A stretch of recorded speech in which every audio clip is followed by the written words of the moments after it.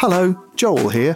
I've got a new book out. It's called Be Funny or Die, How Comedy Works and Why It Matters. And it's about how comedy works and why it matters. Why human beings tell jokes, and then what that tells us about being human beings. So if you're a human being and you enjoy laughing and then want to know what the hell's going on with that, it's probably a pretty good book to read. It's called Be Funny or Die. It's in shops. You can buy it. I'm Sandra, and I'm just the professional your small business was looking for. But you didn't hire me because you didn't use LinkedIn Jobs. LinkedIn has professionals you can't find anywhere else, including those who aren't actively looking for a new job, but might be open to the perfect role, like me. In a given month, over 70% of LinkedIn users don't visit other leading job sites. So if you're not looking on LinkedIn, you'll miss out on great candidates, like Sandra. Start hiring professionals like a professional. Post your free job on linkedin.com/people today.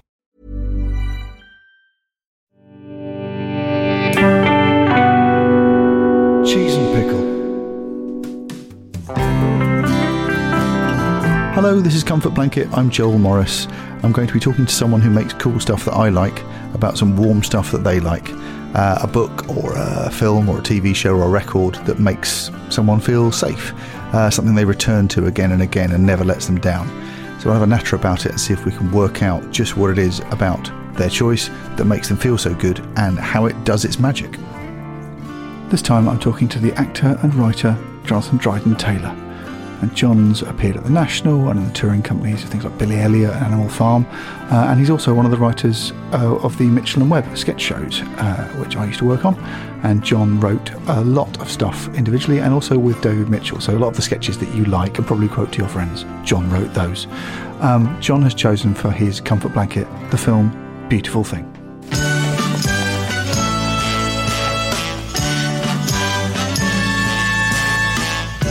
Once I believed that when love came to me, it would come with rockets, bells, and poetry. You've chosen the 1996 film Beautiful Thing, which is a film I think some people may know, some people might not know. It's slightly hard to see now. I think it's available on the BFI player, but it's not like a film that's always on ITV4. No, it's not on streaming services even, which really surprised me. Quite hard to dig up. But it's a well-regarded film. I'd heard of it and I'd not seen it before. I've now seen it. What makes this film something that you just find enormous like comfort and warmth from?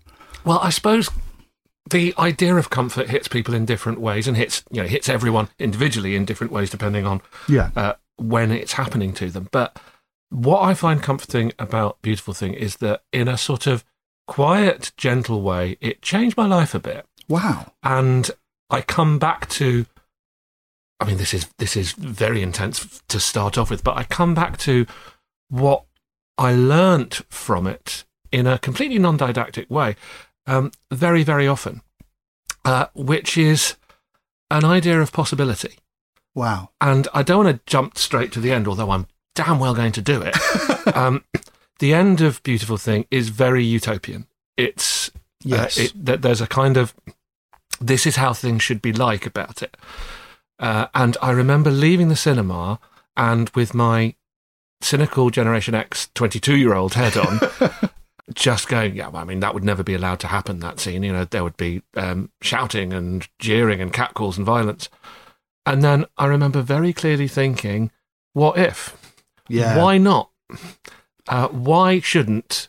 okay, I'll just go straight to the spoiler. It ends with the two protagonists, who are two queer teenagers who've fallen in love, dancing together in the sunshine in the middle of their estate, the estate that they live on. It is the most beautiful... it's very odd to talk about a film that people may not have seen and say, the only way to talk about this is to start with the ending and give away the ending. Yeah. I don't think it spoils it. This is not a spoiler, but it ends with a magic hour dance on the Thamesmead brutalist estate of two young gay boys. Yeah.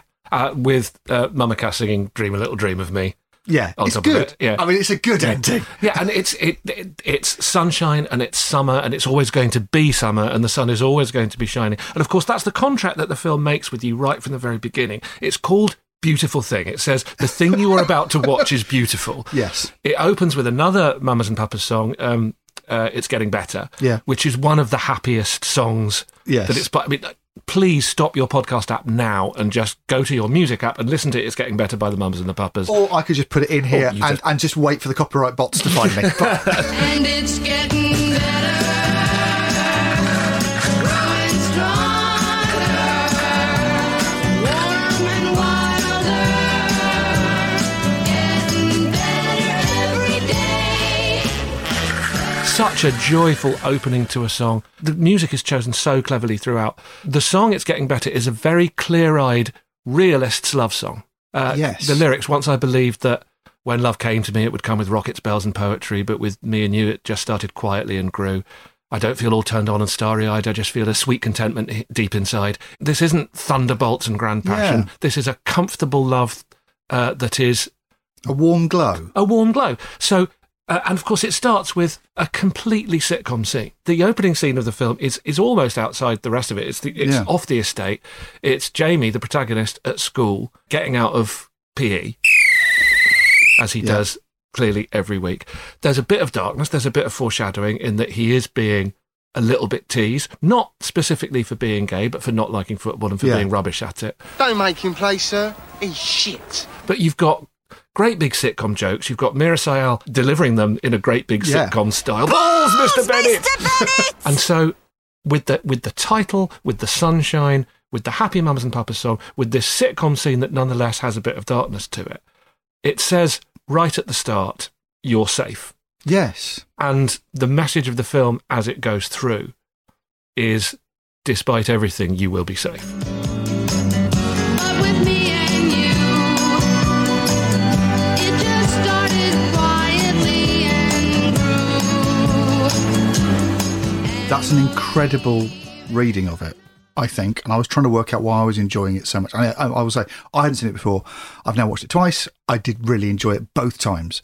And I was trying to work out what it was that was making it work, and that is a brilliant reading of it. It's a story that's come out. I mean, the original play is 1993, isn't it? It's Jonathan Harvey, who then later wrote Gimme, Gimme, Gimme, Gimme, Gimme, Gimme, Gimme, Gimme, Gimme, Gimme on the television. But the original play is 1993, and that is during Clause 28. Yeah. It's during a time when there is institutional homophobia, where it didn't feel safe. I remember at my school, any gay friends I had didn't feel safe. It was not a safe time. And it's a film that has got... It's Tony Garnett producing it from World Productions, who basically did Cathy Come Home and things. It's got a real Wednesday play feel about it. And a social realist thing about it. It's got a bit of sort of Ken Loachy, Mike Leigh kind of, it's on a rough estate, people swear and thump each other, and it's a bit sort of red in tooth and claw. But I didn't feel at any point that it was going to end badly. This is what I mean about possibility. It is a fairy story. Yeah. No pun intended. But that's why, you can't react with the cynicism that my 22-year-old self wanted to the ending, because the ending is saying, why should this be utopian? Yes. Why should it be a problem for these two lads to dance together? And it does that by being, it is essentially a rom-com. Yeah. As we speak at the moment, there's a film out in the US called Bros, which is calling itself the first major studio LGBTQ rom-com. And I'm thinking, okay, if you count Film 4 as a major studio, then you're 26 years too late. It's got a great built-in jeopardy, because I think with a lot of sort of rom-coms about affluent, straight, white adults, the difficulty is finding the jeopardy, right? Yeah. Sex and the City too. I don't know why that's come to my mind. The jeopardy is that she got a big telly for her birthday instead of diamonds. And it's like, we are invited to give a toss that's happened. I mean, the jeopardy in Act 2 of this film is one of our lovers saying to the other, "Get your hands off me! Stay! Get your fucking queer hands off me!" Because he's terrified that he's going to lose his home, that he's going to be beaten up again, as he is anyway by his father and his brother. There's an almost, particularly for the early 90s, there's a built-in jeopardy, merely about the fact that they're being honest about who they are in the first place. And are you? Queer? Gay? Very happy. I think that's what struck me most. This is going to be interesting to talk about, because we're coming from different angles. I didn't come out. I've not been through this experience. This is a second-hand experience for me. I'm watching it and going, God, that must be hard. Maybe today I'll come out. Maybe this is it. But it's coming out day today, isn't it? Maybe by the end of this film, turn me gay like their worried culture can do. Now, we know there's only one thing that can turn you gay, and it's watching Blake 7, and I survived that. Right. But what's strange about watching this now is that watching it, realising that this is a very, very simple coming-of-age love story like Gregory's Girl. Yeah. Like you've seen dozens of these, and it's got the same sweetness about it as that. And it just occurred to me, I went, oh, God, it's really strange that then, and probably slightly now until really recently, you couldn't make one of these. Or if you made one of these and you made it gay, it was a really big deal. Because what's strange about it is you go, this is the perfect Jeopardy to tell a love story in because of how society is. What you've got is a Romeo and Juliet setup. You're not allowed to be together. It is not permitted for you to be together. It's West Side Story. It's an absolutely perfect storytelling thing to tell a really simple romance. And at the end of it, you went, I just hope they get together. Oh, they get together. Hurrah! That is the only story it needs to be for you to be thoroughly narratively satisfied and feel romantic. It's absolutely beautiful. And the thing it reminded me of, only because my kids recently watched it, is Heartstopper.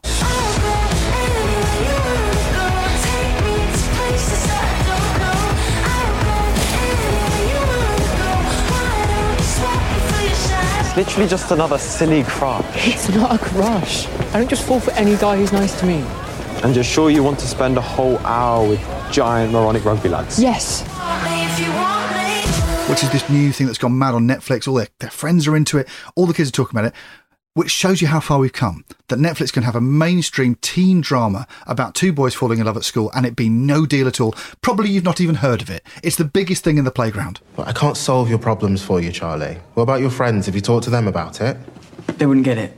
Well, why not? Because they're not gay. Well, that was something that I noticed the Gen Xers doing when Heartstopper was out. There were loads and loads of "this was my Heartstopper" tweets with pictures of Glenn Berry and Scott Neal. Well, that's it. Leaning over that balcony. The sweetness of it, and the other connection as well, which if you don't know this film as well, it's directed by Hetty McDonald. Yes, McDonald. Hetty McDonald. And Hetty McDonald, of course, is a TV director. Her other big credit, which nerds might know, she did Doctor Who, she did Blink. And Heartstopper is made by the Doctor Who crew. It's got a feeling of lovely Russell T Davies Doctor Who about it. Yeah, which absolutely. I really like. I'm going to work. There's a cheese salad in the fridge and the one with the beetroots for Tony. I don't need a babysitter. No, I know what you need. Shooting. I heard that. And you mentioned sort of how it fits into a sort of coming out journey, and it's sort of front and centre in mine. When I was 22, when I went to see that film, I was sort of semi-out in that I'd had relationships with guys and people knew about them. They weren't secret, but I didn't really tell people if I didn't have to. It makes me laugh when people talk about how careful you have to be with pronouns now, because anyone who's ever grown up in the closet is a genius at pronouns. Yes. You know, I spent so much time sort of saying, well, I'm really into this person and they are like this, because that's some way better. It's funny to me now that that's actually, it's now like a reality TV teaser trope, being careful about pronouns. If you watch First Dates and somebody goes up to the bar and talks to Merlin, and Merlin says, so what kind of person are you looking to meet? And will they be... You go, oh, we've got a gay. And that's used as a signal to the audience now. So I wasn't in, but I wasn't out. And Hokey cokey style. Yeah, I was shaking it all about. And when you look at the kind of representation that kids today are getting with Heartstopper. When I was a teenager, I was thinking about this today. What had I had? There was Morris. There are other ways to be happy, you know. We could explore those a little. Which ends very tragically for one character and ends sort of unrealistically utopianly for another. So you've got this one Edwardian guy trapped in the closet forever, staring out of the window while his wife chatters away. And you've got James Wilby and Rupert Graves running away to live in a boathouse, apparently forever. And, there's obviously a huge distance because they're all in wing collars. And Morris is very much about, it is impossible. How do you live within this impossibility? Right. There was My Beautiful Laundrette, which is... Let's say it's not a rom-com. You're not going, I hope the British Asian and the Nazi get together. Where are those two buggers? It's not necessarily something you're rooting for, even though it's a very romantic film. And there's Prick Up Your Ears, which when I was a teenager, a lot of the sort of casual sex was a bit rich for my blood. And I can't stress this enough, he gets his head beaten with a hammer at the end of it. I just want to go to the awards. I could, look, Joe Warden and guest. I'd behave. There was nothing that said in the way Beautiful Thing did when I was 22, you are safe, this is fine, it might be okay. It's my mum's Body Shop. The peppermint foot lotion. Soothes your feet. lie down and I'll rub it into your back, if you want. That's the thing that struck me the first time I watched it, is I remember watching late night on Channel 4 on your little portable television where you could watch the films where there might be naughty sex and some of that sex might not be straight sex. I think it's up when you watch Beautiful Laundrette or Perk Up Your Ears, I think. And I'm watching them and going, God, they're all a bit, it's a bit, not just fruity, but like a bit serious. It's a bit, the stakes are very, very high. What I found fascinating about this is when it started up, I thought, oh, this looks like it's got the sitcom beginning, but there's a little bit of fruity language. People are angry with each other. They're frustrated. They're on this horrible-looking Thamesmead estate. It's a bit grim and it's a bit gritty. And I thought, and then within minutes, I thought, I think everyone's going to be okay, without it ever feeling like they weren't serious emotions, that they weren't feeling they weren't torn apart by their desire for each other. But the first thing I thought was, oh my God, what must this have been like to realise you were allowed to be told this story? For it not to be about someone and the state comes and finds them and destroys them, or that their wife finds out they're secretly gay. Or that they get AIDS, which was the other story that was being told. That being missing. And they talk about it. It's mentioned. It's referred to when we're reading the Gay Times magazine. Yeah. There's a couple of references to it. It's not absent, but it's not the focus of it. It's about the same thing as 1,000 straight rom-coms are. And I went, oh God, this is absolutely revolutionary. And all you've done is the Strictly Come Dancing thing of saying, well, I suppose two men could dance together. Yeah. And it turns out that's fine. Yeah. That's absolutely fine. Do you think I'm queer? Don't matter what I think. When I think about that moment, the moment that makes it a comfort blanket for me, when I had that thought process coming out of the cinema where I went, oh, they'd get beaten up if they tried to dance on this date, but why should they? It reminds me of something that came later, which is that scene, incredible scene, towards the end of 6 Feet Under, where Michael C. Hall's character is being visited, as he is throughout the series, by the ghost of his dead father. Right. And the dead father says to him, first of all, a hammer blow of a line, which is, you hang on to your pain like it means something, like it's worth something. Well, let me tell you, it's not worth shit. Let it go. And then says, infinite possibilities, and all he can do is whine. Well, what am I supposed to do? What do you think? You can do anything, you lucky bastard. You're alive. It can't be so simple. And he says, what if it is? Amazing. And it's one of the great questions of TV. What if it is? And it's exactly the process I had leaving Beautiful Thing. It can't be that simple. What if it is? Dance for me.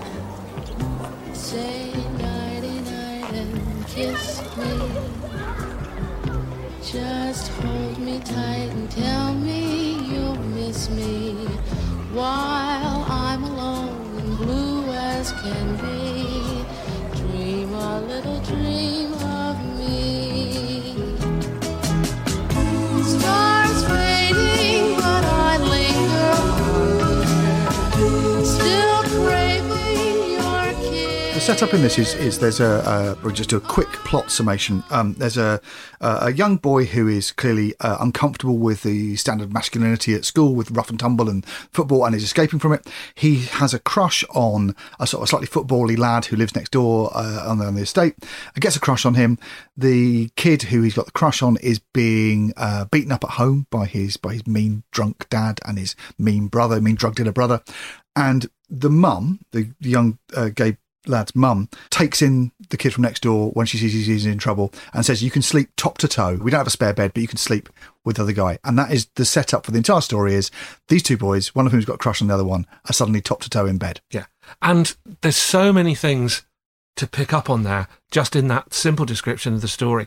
Right from the beginning, Jamie, the sort of central character, is, as we wouldn't have said then, completely queer-coded.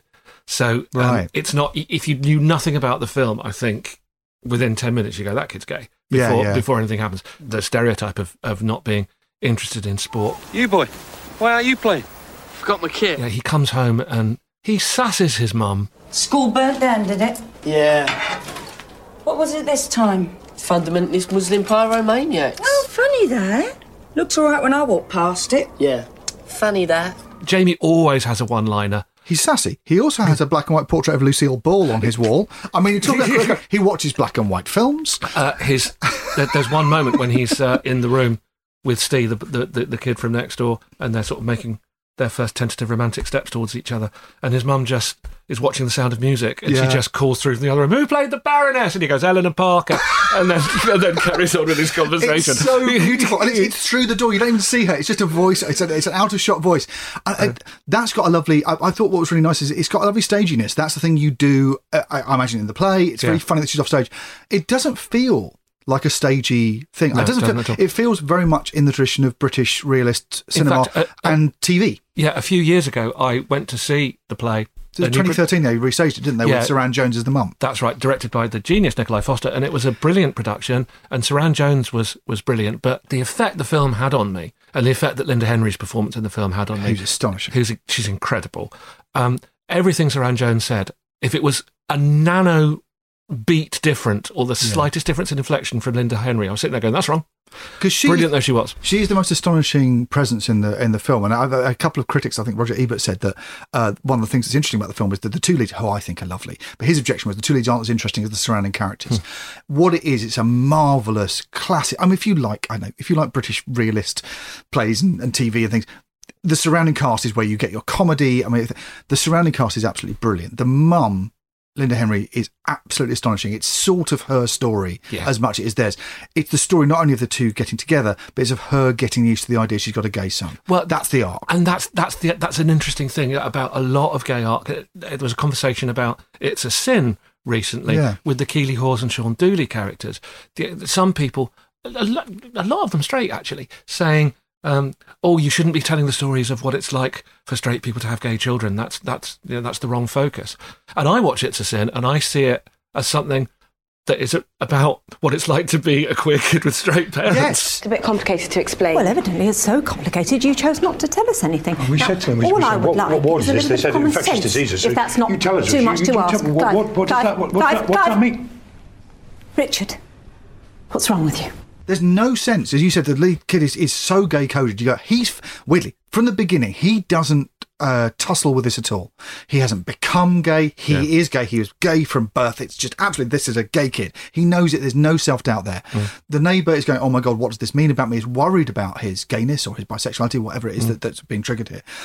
But the story in this is the mum is incredibly uncomfortable with this and doesn't know what to do. And that is the problem that the kid's got to overcome. Yeah. Because the kid's fine with this. The big thing is, it's not even coming out to his mum, it's that his mum is hostile to this. Yeah. And she doesn't have to say anything, he just knows she will be. Yeah. And when she finally finds out that her son's gay, she doesn't react in an ideal way in any sense. It's not necessarily what we'd call affirming. She doesn't say, "You are my beautiful son and I love you and everything you can do is right." She treats it like a problem. Yes. But it's back to that idea of safety. She says the most important thing that she could, which is, "You are safe." I'm not going to put you out in the morning like an empty bottle. So in amongst a scene where she doesn't react in a way that we now would find ideal, she says the most important thing, which is you have a home and you have love, which when somebody is 15 and coming out, it's the hierarchy of needs. They need to know. I've got a roof over my head and somebody loves me. Cool, I might be okay. The journey that Jamie goes through with this, and also Steve, his neighbour, the pair of them go through, but particularly Jamie, is a journey from... Jamie's house is a bit rough and tumble, but it's safe. Steve's house is not safe. It's dangerous. You know that if the dad finds out that Steve's queer, there's going to be a fight. He's going to get beaten up just as badly as he has been. The first thing we learn about Steve is he gets beaten up if he burns the dinner. But there's a sort of feeling that maybe the home with Linda Henry's got is going to be... That's quite... it's scrappy, but it works. What there is in this that there isn't in straight rom-com is a feeling that your home life and your safety is conditional. Yeah. And it's conditional on not being yourself. And there's a slow journey towards the two boys finding each other and accepting who they are and that they love each other. But the key scene for me was where they go and find the pub. And they find the pub. They take the 180 bus. Yeah. They find out from the back of Gay Times that there's a gay-friendly pub that's a bus ride away. And she follows in a taxi, smoking in the taxi in the way you could in the olden days. Yeah, when it was so cool. And they get to the gay pub. And in there is Dave Lynn, the drag queen from Faking It, which is very exciting for me as a Faking It fan. Absolutely. And there's a brilliant scene where they are teased by the drag queen with no malice. And they're just surrounded on a long single shot by loads of people who are like them and who like them, and they feel safe. And you go, there's the other family. And I went, oh, good, they found the other family. They've found a safe place, and it's the Gloucester Arms. Yeah. And then when they come home, you realise, oh, God, this film is so clever. It said, don't worry, we're not going to make it so the Gloucester Arms are where they have to go. They just now have another safe place to go, but home is still safe. And then the final scene is the final admission that actually they don't have to leave and run away. They don't have to run away to sea. They don't have to run away to join the drag army. They can just stay at home. Boathouse with James Wilby and Rupert Graves. The answer at the end of it is the people who've got to change are not these two kids. Yeah. It's the mum. It's a film where telling the truth sets you free. Amazing. And, yes. And the thing about the kind of gay art that I'd seen before was that the message of something like, for example, Morris, which is a brilliant film, don't get me wrong, is that telling the truth is dangerous. Yes. And that telling the truth will get you in trouble. And, Jamie, who, as you say, has known all along and been relatively comfortable with his sexuality, is set free by the fact he no longer has to keep it from his mum. Yeah. Steve is set free from the violence of his family. They're going to hit him anyway, right? Yeah. So the internalised shame that he feels about this reason for being hit, he can be freed from. It's a film, I think, about what I call the magic pill, because there's a moment in, I'm going to say every queer life, I don't know enough about other queer identities, certainly in every gay life, where you realise that if you could have the magic pill, you wouldn't take it. Right. And in teenage years, for me, and early 20s, and this, I don't think this is just a Generation X experience. I've heard this from older and younger people. The first realisation is you go, aha, right, this isn't as easy as the other option.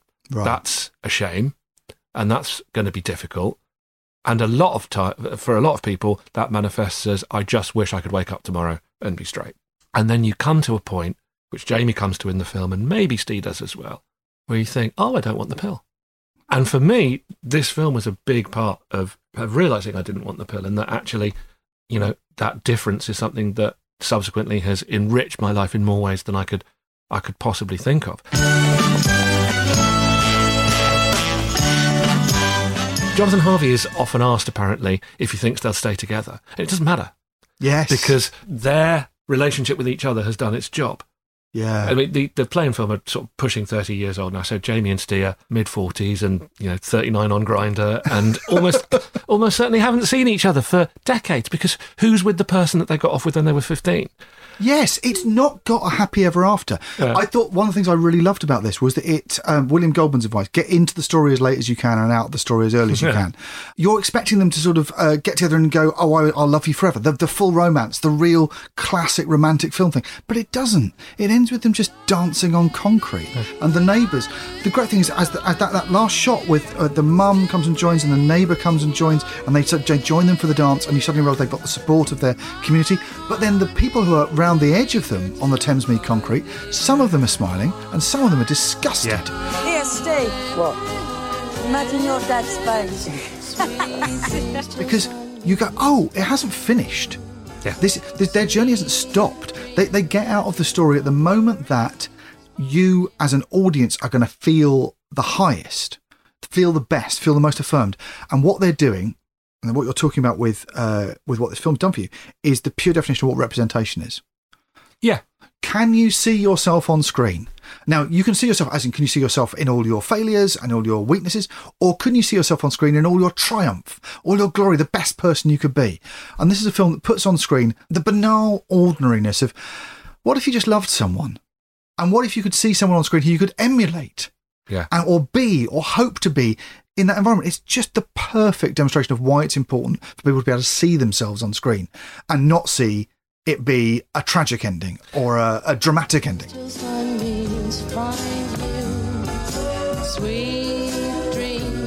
It's that optimism, because, when I say it's a fairy story, it doesn't just take the idea of somebody growing up gay and alone and thinking, oh God, what if there's no one else like me? Well, as it turns out, there is someone like you. And by the way, it's the person you have a crush on. And by the way, it's a hot footballer. And by the way, he lives next door. This is how not alone you are. There's literally somebody who then is commandeered into your room. Yes. And your mum says, would you two like to sleep together? Sleep together in a bed. and that, the scene, the peppermint foot lotion scene where Steve's been beaten up by his brother and Jamie doesn't have anything to sort of soothe it with except for some peppermint foot lotion, which he puts on his back. And just the delicacy of, it's a joke, but it's such a tender and romantic joke when Jamie says to Steve, I'll do your front turn over, and Steve says, I can't.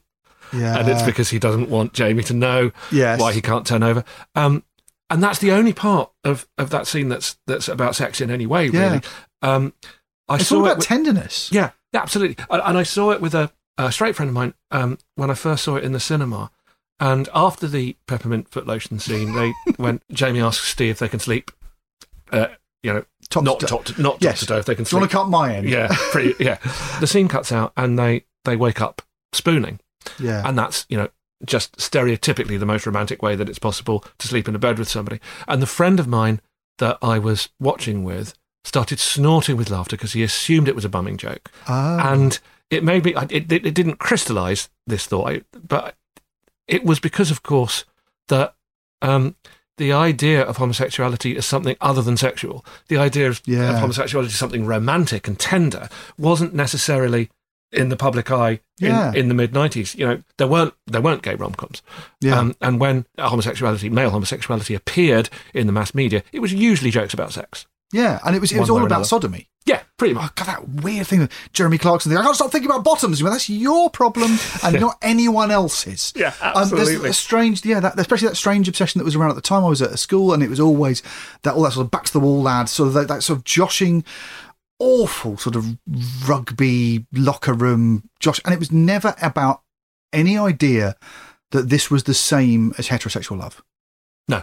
And I think what's liberating about this, realising the time it came out, and realising also, God, disgracefully, how late this came out.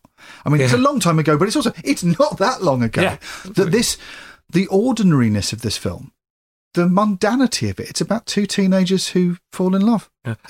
It's also about how unhappiness and a lack of love and a lack of attention can go toxic. Yes. Because the jeopardy comes from the next door neighbour character, Leah, played amazingly by Tamika Empson. Incredible. Who is... it's another teenager. Yeah, obsessed with Mama Cass and desperate for someone to take notice of her. Yeah. Because her mother doesn't. And she turns her music up really, really loud to all the neighbours just so that people will look at her. She is acting out in every way. Passing train, and there I am, no matter where. You only had to ask, Trevor. You know I'd do anything for you. She has a brilliantly horrible relationship with Jamie's mum. Yeah. They are vile and vicious to each other. So when they dance together at the end as a gesture of solidarity, that's another note, another sort of harmony that's come together. But she's the one that at a typically awful 90s teenage party says to Steve, I heard what you were doing through the walls are paper thin, she says. Why do you think Tony hits you every time? Why do you think your brother hits you every time you come home from Jamie's? She basically says, everyone knows and I'm going to tell them and make it worse. So the jeopardy doesn't just come from Steve being in the closet and fearing exposure. It comes from her saying, I will expose you because I'm unhappy and I'm unloved and nobody takes any notice of me. When was the last time your Trevor hit you? What's it to you? I bet you was Thursday. So? You see, that's when I told him. That's when I lied. Give her an E. Nah, it's all right. I'm not after sympathy. Yeah, she's making that classic teenage noise to attract eyes to her. She's the person who, weirdly, you feel, because this is a nice, safe story, she's the person you feel is probably at highest risk. Yeah. And she's the person that beautifully, because it's a really well-written script and the way the characters play off each other, she's the person who Jonathan Harvey puts in jeopardy, puts in a position of risk, and deals with very, very honestly, because she just gets very, very high on something or other and nearly gets run over and is saved by the fantastic boyfriend character. Tony, played by Ben Daniels. Which is a magnificent... I mean, he's there as the comic relief, but also somewhere in him is the soul of this as well. I don't know what... He's just a funny character, and yet I think he's utterly real. I don't feel with him like I do in Mike Leigh films, where there's someone who's of a very, very marginally different class and they don't fit. He's great. He's this sort of slightly posher hippie slumming it. Yeah. And I just think he's brilliant. Jamie, how old are you?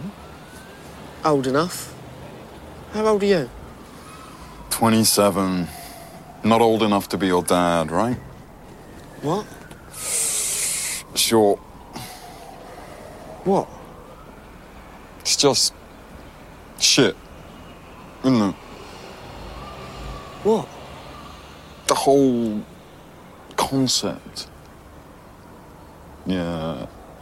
But he has to go because he doesn't get it. Yes. So and the way Sandra splits up with him at the end is just so it's funny. It's so funny, and it's just she realises that he he fatally doesn't quite understand her life. And it's only... He's a tourist. He's a tourist. Yeah, and everybody hates a tourist, especially when he thinks it's all such a laugh. Also from 1996. No, Tony, I think you better go. Here. Stick that down the chute for us, will you? He's dumped and has to dump something. It's a beautiful bit of writing. And her sexual overtures are tapping him on the shoulder and saying, "Tony, sort me out. Sort me out." But he's also, of course, the recipient of my favourite line in the film, because it's at a moment of high drama. It's a moment where such jeopardy as this fairy tale has is at its highest, where Jamie has been, his mother has found out that he's gay. Yeah. He's got a lot of internalised shame going on. It's not been the best conversation. He's in pieces, and Tony asks Jamie what's wrong, and Jamie comes up with a whole list of slurs to say that he's gay. Then why's she so upset?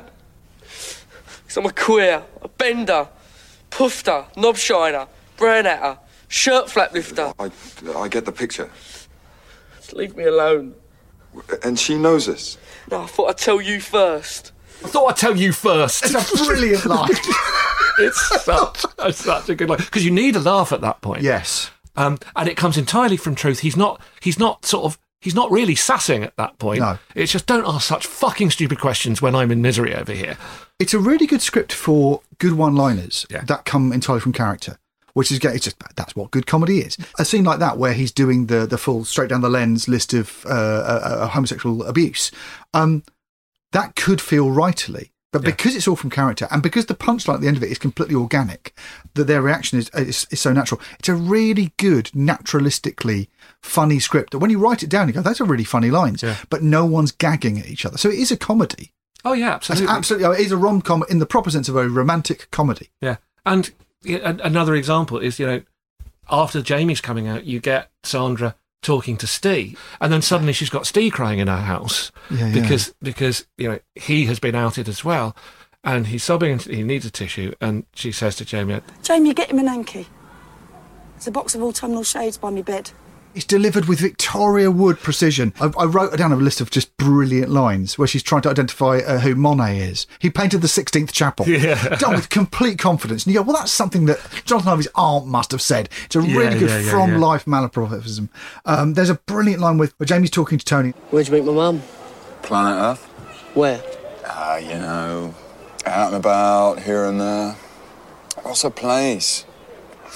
Place is just somewhere where... shit happens. Yeah, but where? Gateways. Yeah. It's just, they're beautiful sitcom lines, but weirdly, never delivered in that way.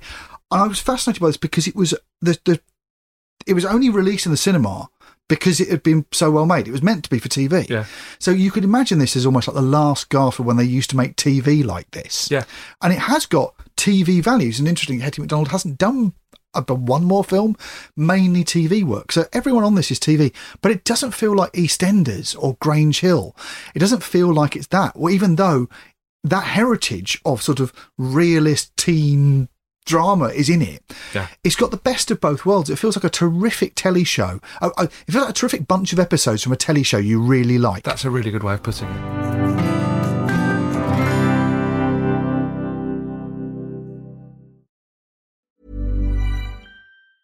When you're ready to pop the question, the last thing you want to do is second-guess the ring. At BlueNile.com, you can design a one-of-a-kind ring with the ease and convenience of shopping online. Choose your diamond and setting. When you find the one, you'll get it delivered right to your door. Go to BlueNile.com and use promo code LISTEN to get $50 off your purchase of $500 or more. That's code LISTEN at BlueNile.com for $50 off your purchase. BlueNile.com, code LISTEN.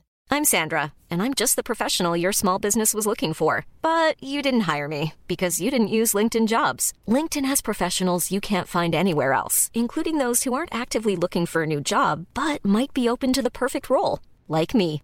In a given month, over 70% of LinkedIn users don't visit other leading job sites. So if you're not looking on LinkedIn, you'll miss out on great candidates like Sandra. Start hiring professionals like a professional. Post your free job on linkedin.com/people today.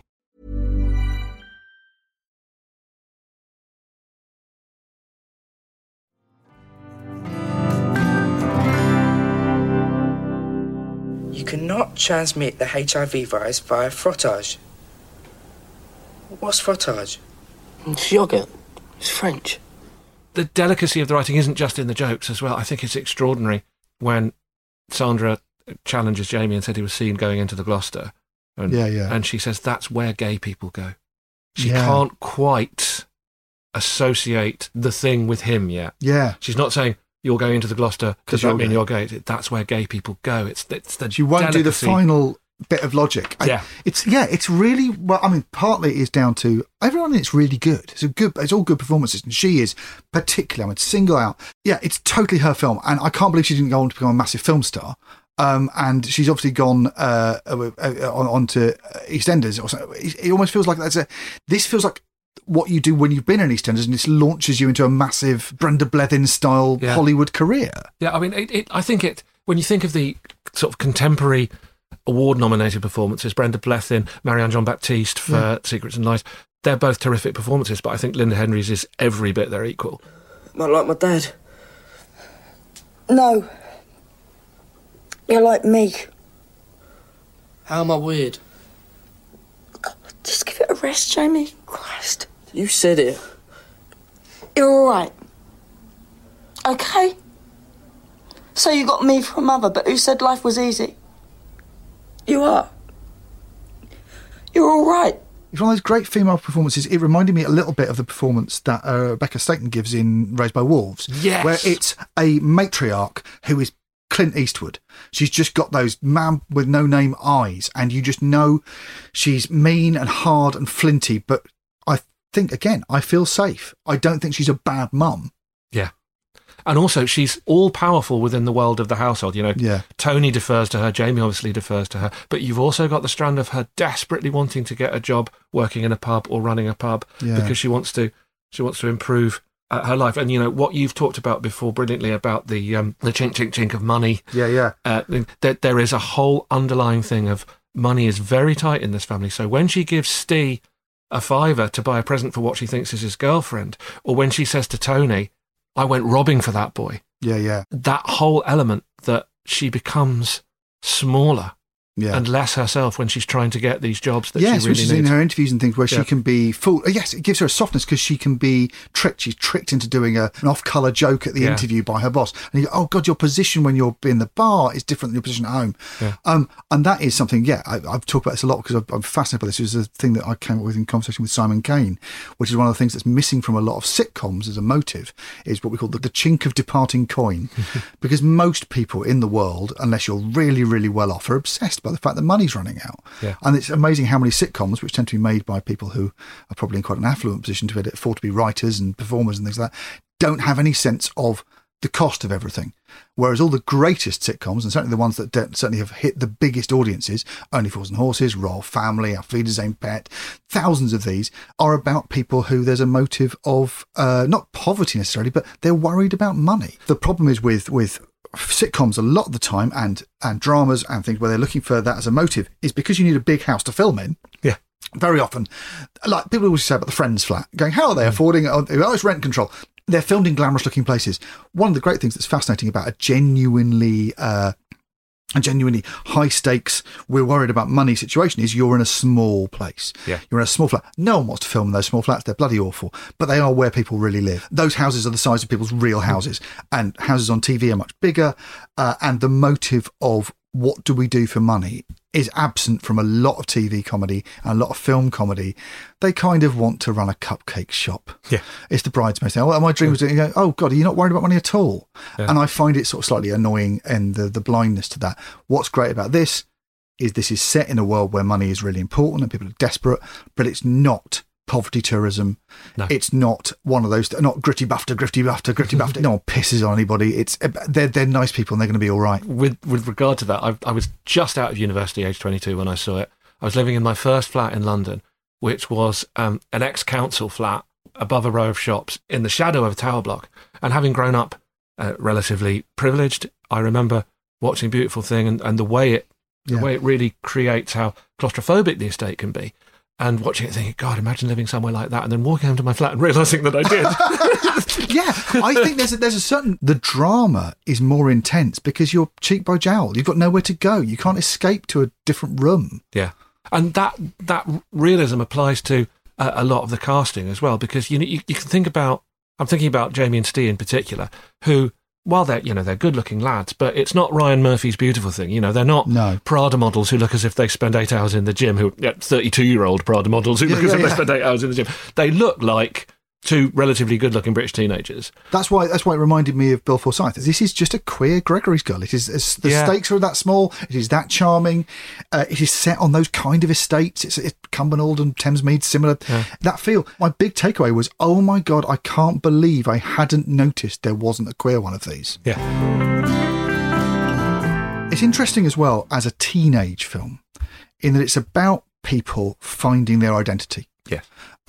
And I think that's why I think it's an enjoyable film. Oh, actually, it's an amazing film if it's the first queer romance you've seen. But I think any teenager would get something from it, in the sense of it going, this is about people finding out who they are. And over the film, getting happier and happier and more confident in their own skin. And by the end of it, the fact that other people might judge you, the thing you're most worried about as a teenager, suddenly becomes not important. It's up to those people to adapt to you. And there's a lovely journey for the characters in them finding themselves. Well, particularly for Jamie, who, as you mentioned earlier, he is less conflicted about who he is, than Steve, but he has come to understand the importance of concealment. Yeah. And I think it's not just queer lives. I think anyone who's different growing up learns a great deal about, this is what I can let people see, and this is what has to be a secret. There's masking and things. It could be neurodivergent, or you could be you could be into weird shit. Who knows? Absolutely. And with Jamie, there's just a sense that some things that are very private and very secret, the moment he finds that he's not alone, that there's someone else, and my God, it's the person he's got a crush on who might be interested, he becomes more and more himself. He gets, for want of a better word, camper as the film goes on. Now, already he's a 15-year-old whose mum, on a Thamesmead estate, whose mum says to him when she wants to cheer him up, do you want to watch The Sound of Music? But yeah, she seems to understand it. Yeah. I don't know why it's such a surprise to her. Well, that's the amazing scene, just to sidebar into It's a Sin again, the amazing scene of that series, which I know we're not here to talk about, but there's a moment towards the end of it, spoilers, where Keeley Hawes, as another very different kind of mother of a gay son, is in hospital, and Ruth Sheen, the brilliant character actor Ruth Sheen, comes in, and you think that she's going to be kindly and understanding and say, yes, my son's ill too, and let me support you whatever way I can. And she just tears a strip off Keeley Hawes. Do you think I should have known? Maybe. Who's this? It's my son, Richie. You didn't know Richie was gay? Excuse me, what do you mean? What the hell were you looking at? I beg your pardon. If you didn't know he was gay all those years, what did you see? When he was 11, when he was 15, 16. How old is he? 30? All 30 years, and every little speck of him's bent as a 9-bob note since the day he was born. I'll ask you again, love. What were you looking at? What the fuck were you looking at? Yes. And it's such an extraordinary moment. And that's another one of the ways in which Beautiful Thing, to bring it back, tells you that we're going to be okay, because Sandra knows who she's looking at. She may not have made the connection that it means her son is gay, but she asks him who plays the Baroness in The Sound of Music. That's a film gay people watch. Yeah. The pub is a place gay people go. Yeah, exactly. Ball photos of things that gay people have on the wall. Yeah. And there's this journey that Jamie has over the course of the film, from this quiet, private, I must keep myself secret individual to something a lot queenier. There's the moment when Jamie and Steve are having their very intense conversation where they sort of come out to each other, probably having already had some kind of physicality together, but they now have to come out and say that it means something. And Steve asks Jamie, are you gay? And Jamie says, I'm very happy, which is it's incredibly queeny, because it's also deflection. I'm very happy. Yes. It's not just camp, it's deflecting the question. Later on, Steve gives Jamie a present and he goes full camp. Now, what a pretty hat. It's the prettiest hat I ever did see, Master Stephen. Does this mean we're engaged? And Steve is made very uncomfortable by it, as he is when they're reading Gay Times, and there's a letter from somebody in North London saying, I'm gay and unhappy, and Jamie says, get over that river, mate, I'll make you happy. This is not just gay, it's very queeny. And you just see that this is something that he is allowing out, that has been repressed and suppressed, And because he's met someone else like him, he's able to let that flow, even though Steve, isn't that kind of person at all. Steve's got an Arsenal bedspread. Yeah, I love the Arsenal bedspread. I like all the representations of masculinity in it. I find really interesting, as in his neighbour who basically the lovely warmth of saying he flirts with the neighbour and the neighbour says yes rather than no, which was another possibility. I was watching this for the first time. I thought maybe he falls in love with the guy next door, and the guy next door goes, "Keep away from me, you bender." Yeah. That's entirely possible, but it's not. It's a warm, affirming thing where love is possible. It's not rejected. But all the trappings of that bedroom, the footballness of it, and the violence of the two boys next door, because basically it's the dad and the drug dealer brother. It's all men. They're all horrible to each other. They don't talk properly. It's just a place full of toxic masculinity. Where Steve is feminised. Steve makes the dinner. Yes. Steve takes the beatings. He's the mum, and they've done to him. And then when Tony arrives, the sort of slightly hippie-ish boyfriend, Sandra's boyfriend, he's a different sort of masculinity. A sort of slightly foppish, stupid, ineffectual masculinity. But again, it keeps showing these other models of masculinity, and none of them are as attractive or as functional a masculinity as his queenie camp masculinity, which is quite confident and cocky and himself. And the more confident he gets, he goes, "Oh, I appear to be this kind of man. Yeah. And I haven't had to be those kind of men." And I loved that. I don't know why it's interesting, but it is interesting that when you talk about different kinds of masculinity, that I believe the only out male actor in the film is Ben Daniels, who plays Tony. Really? So you've got wheels within wheels there. I should clarify, when I talk about the feminising of Steve in his house and mention that he cooks the dinner and he takes the beatings, I'm talking about a feminisation that comes from toxic masculinity. I'm not saying that's what it is to be a woman. And that's what I mean about the truth setting Steve free that I mentioned earlier on. Steve's realisation is there is no point trying to be who these people want me to be, because they're going to hit me anyway.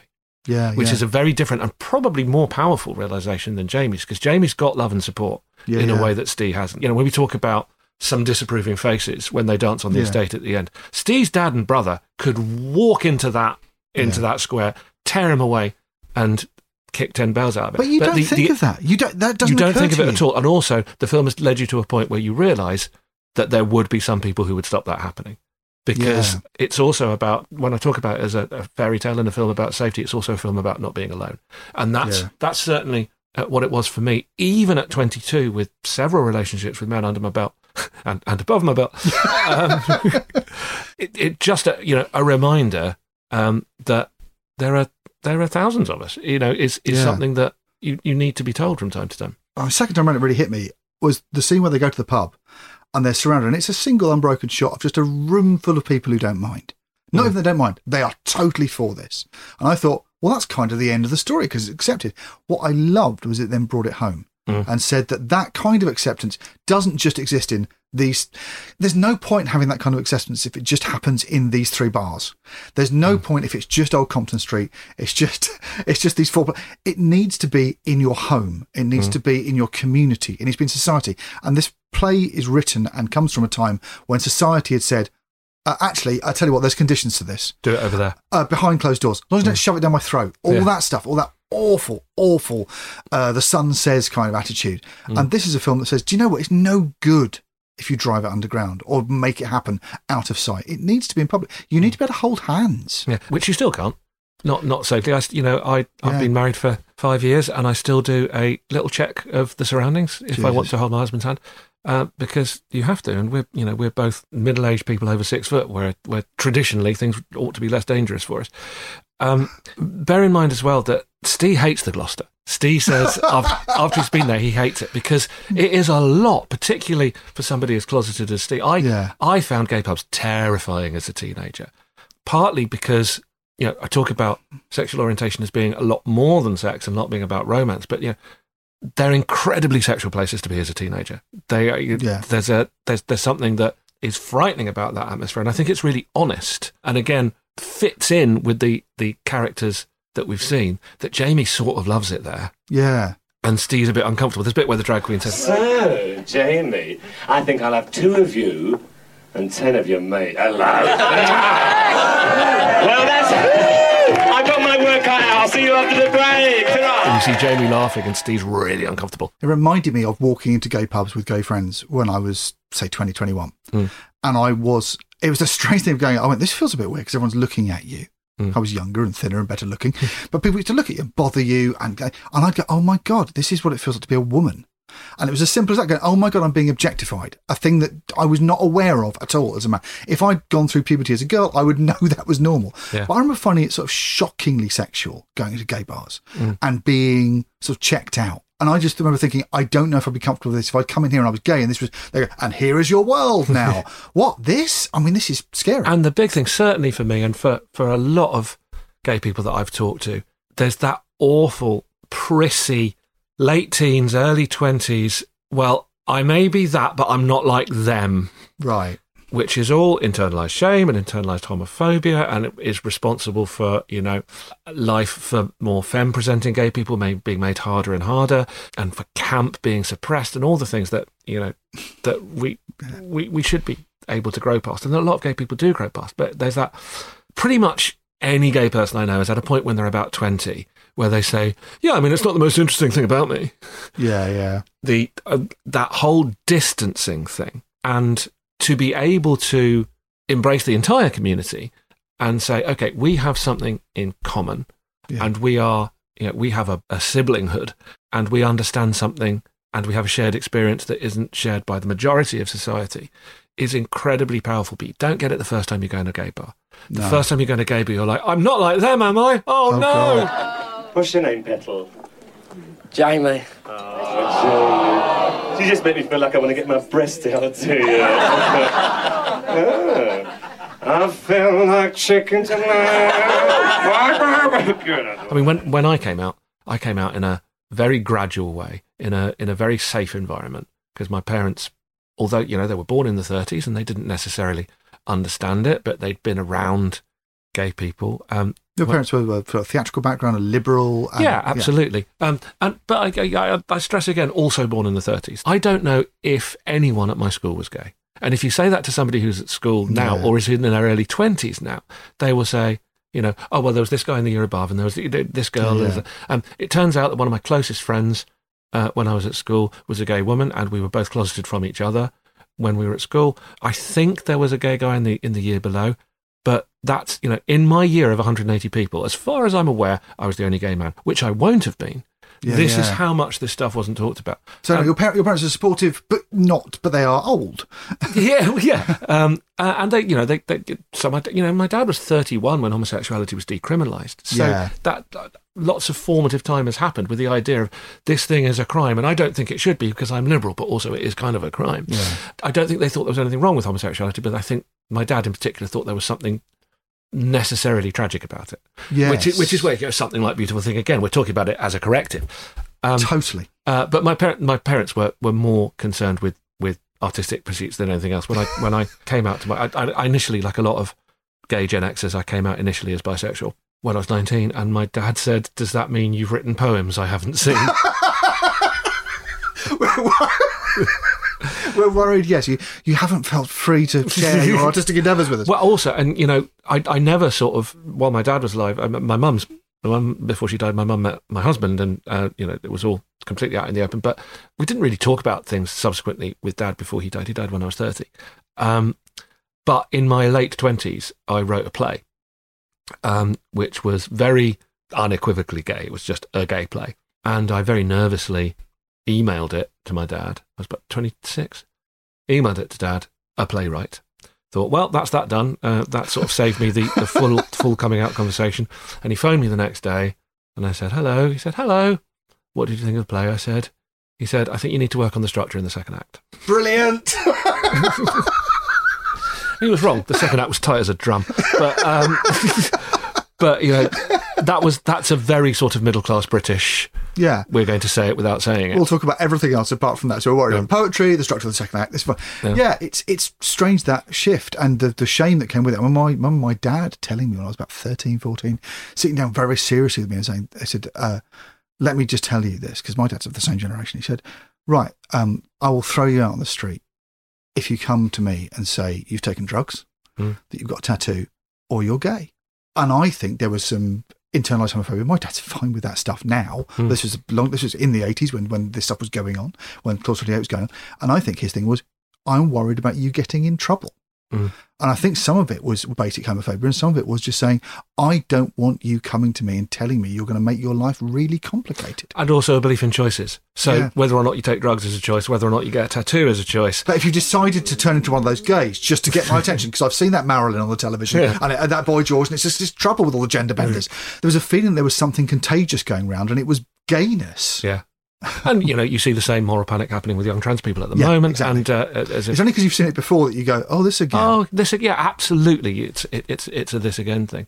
And, that's why I, like, as I mentioned earlier, like many people, sort of tried the half step of identifying as bisexual for a bit. Now, real bisexuals exist. There are plenty of actually bisexual and pansexual people, but also a lot of gay people think it's somehow easier. Safer? Safer, less... I don't know what it is. They get to enjoy the films with boys and girls in. Well, they don't have to just watch Beautiful Thing over and over again. I think it's also, again, it's part of that sort of internalised shame, internalised homophobia of I cannot fully close the door on the idea of attraction to women because then I'm definitely different. And I'm definitely other. Whereas if I maintain the possibility that I might have a relationship with a woman, then I'm not as other as I might think. I mean, the fact is, while identifying, telling people that I was bisexual, if I did at all, I wasn't dating women. Interestingly, one of the most revealing things about, how it's different to grow up straight. I don't know what it's like to grow up straight, and most people don't even think about the fact that they're growing up straight, right? There's a default human myth. Yeah. That whatever the majority is, that's default. All the others are variations or deviations from or that. Attention seeking, or just wanting to be different. Yeah. And it's like, I've got quite a few straight friends to this day who love a sort of lol-tastic joke. Oh, is that when you said you were bisexual? And it's like, okay, you can laugh it up, but that was something that came from a lot of pain and a lot of fear and from a desire not to be different. And the desire not to be different, it's a whole part of whether you take the pill or not, whether you take the magic straight pill. Eventually, if you're lucky, and if you're honest, you get to the point of, I'm just as different as anybody else. It's just my difference manifests itself in this way.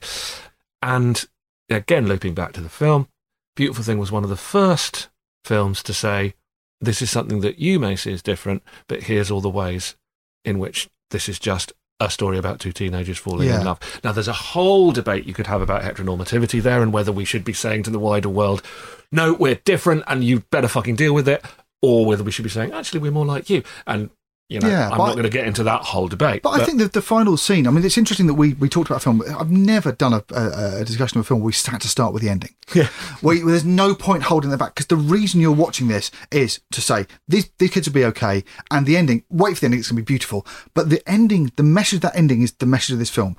Without that ending, the film is confusing and it might even be sort of meaningless. What it says, that ending, is that in whatever way you're different, there are other people who are different, and so you're not alone. And also that the people who might judge you for being different, it's up to them to adapt. At the end of this, there are some people dancing beautifully in the middle of a concrete space, and suddenly and impossibly, they're surrounded by witnesses and people. So society comes to look at them. And it's the opposite of being closeted. It's out in the open, in a judgmental space. They're not in a gay pub. They've not escaped to the island of lesbians or whatever they talk about in the film. They've not escaped they haven't had to go away somewhere. They can stay where they are, and it was up to society to catch up. And what society has to look at them and see is nothing at all. Yeah. It is a film that ends up with a police A-frame board that says, no incident here. Were you a witness to nothing at all? And it's an incredibly powerful thing to say. You can tell the story of this film through its soundtrack as well. Yeah. Because as you say, at the very beginning, we have It's Getting Better. Things are getting better. You then go to One Way Ticket, Take Me Anywhere. Yeah. There's a situation that I need to get out of. The incredibly romantic scene when Jamie and Steve kiss in the woods because they've got nowhere else to go is set to make your own kind of music, sing your own special song, even if nobody else sings along. A very important lyric. And then the end, this sense of possibility. It ends with dream a little dream. Yeah. This is a dream, this is a fantasy, but it's a fantasy that there is no reason shouldn't exist in reality. Yes. And it doesn't quite yet, things have got better. But that Dancing in the Sunshine did change my life because I thought, okay, there's no reason why this shouldn't happen. Sweet dreams till sunbeams find you. There's no reason why I should be ashamed of any of this. There's no reason why I shouldn't demand that I get to dance with somebody in the sunshine. And that's a really, really powerful and beautiful thing to learn. That's amazing. Honestly, I've loved this film. I hadn't seen it. Thank you for bringing Beautiful Thing. Thank you for letting me. What a lovely thing.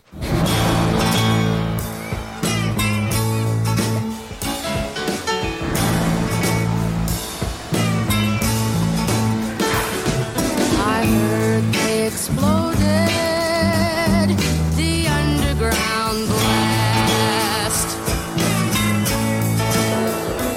What they say is gonna happen, it's gonna happen